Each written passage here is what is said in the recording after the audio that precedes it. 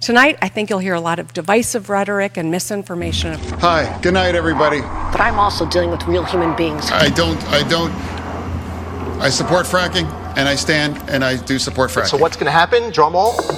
I want women, doctors, local political leaders, letting the democracy that's always allowed our nation to thrive to put the best ideas forward so states can decide for themselves.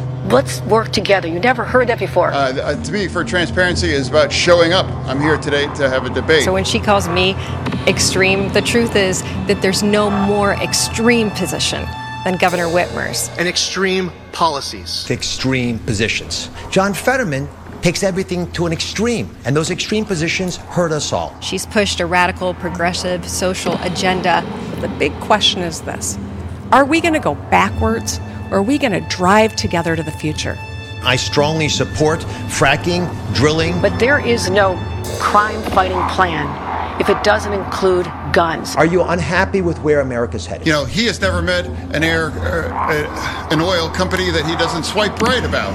You know, your fundamental rights to be safe, but also to choose what you want done with your body. But none of what she just said is true.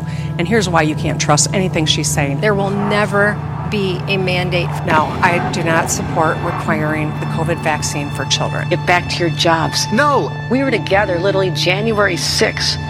Not that January 6th, but January 6th the following year. Hi, good night, everybody.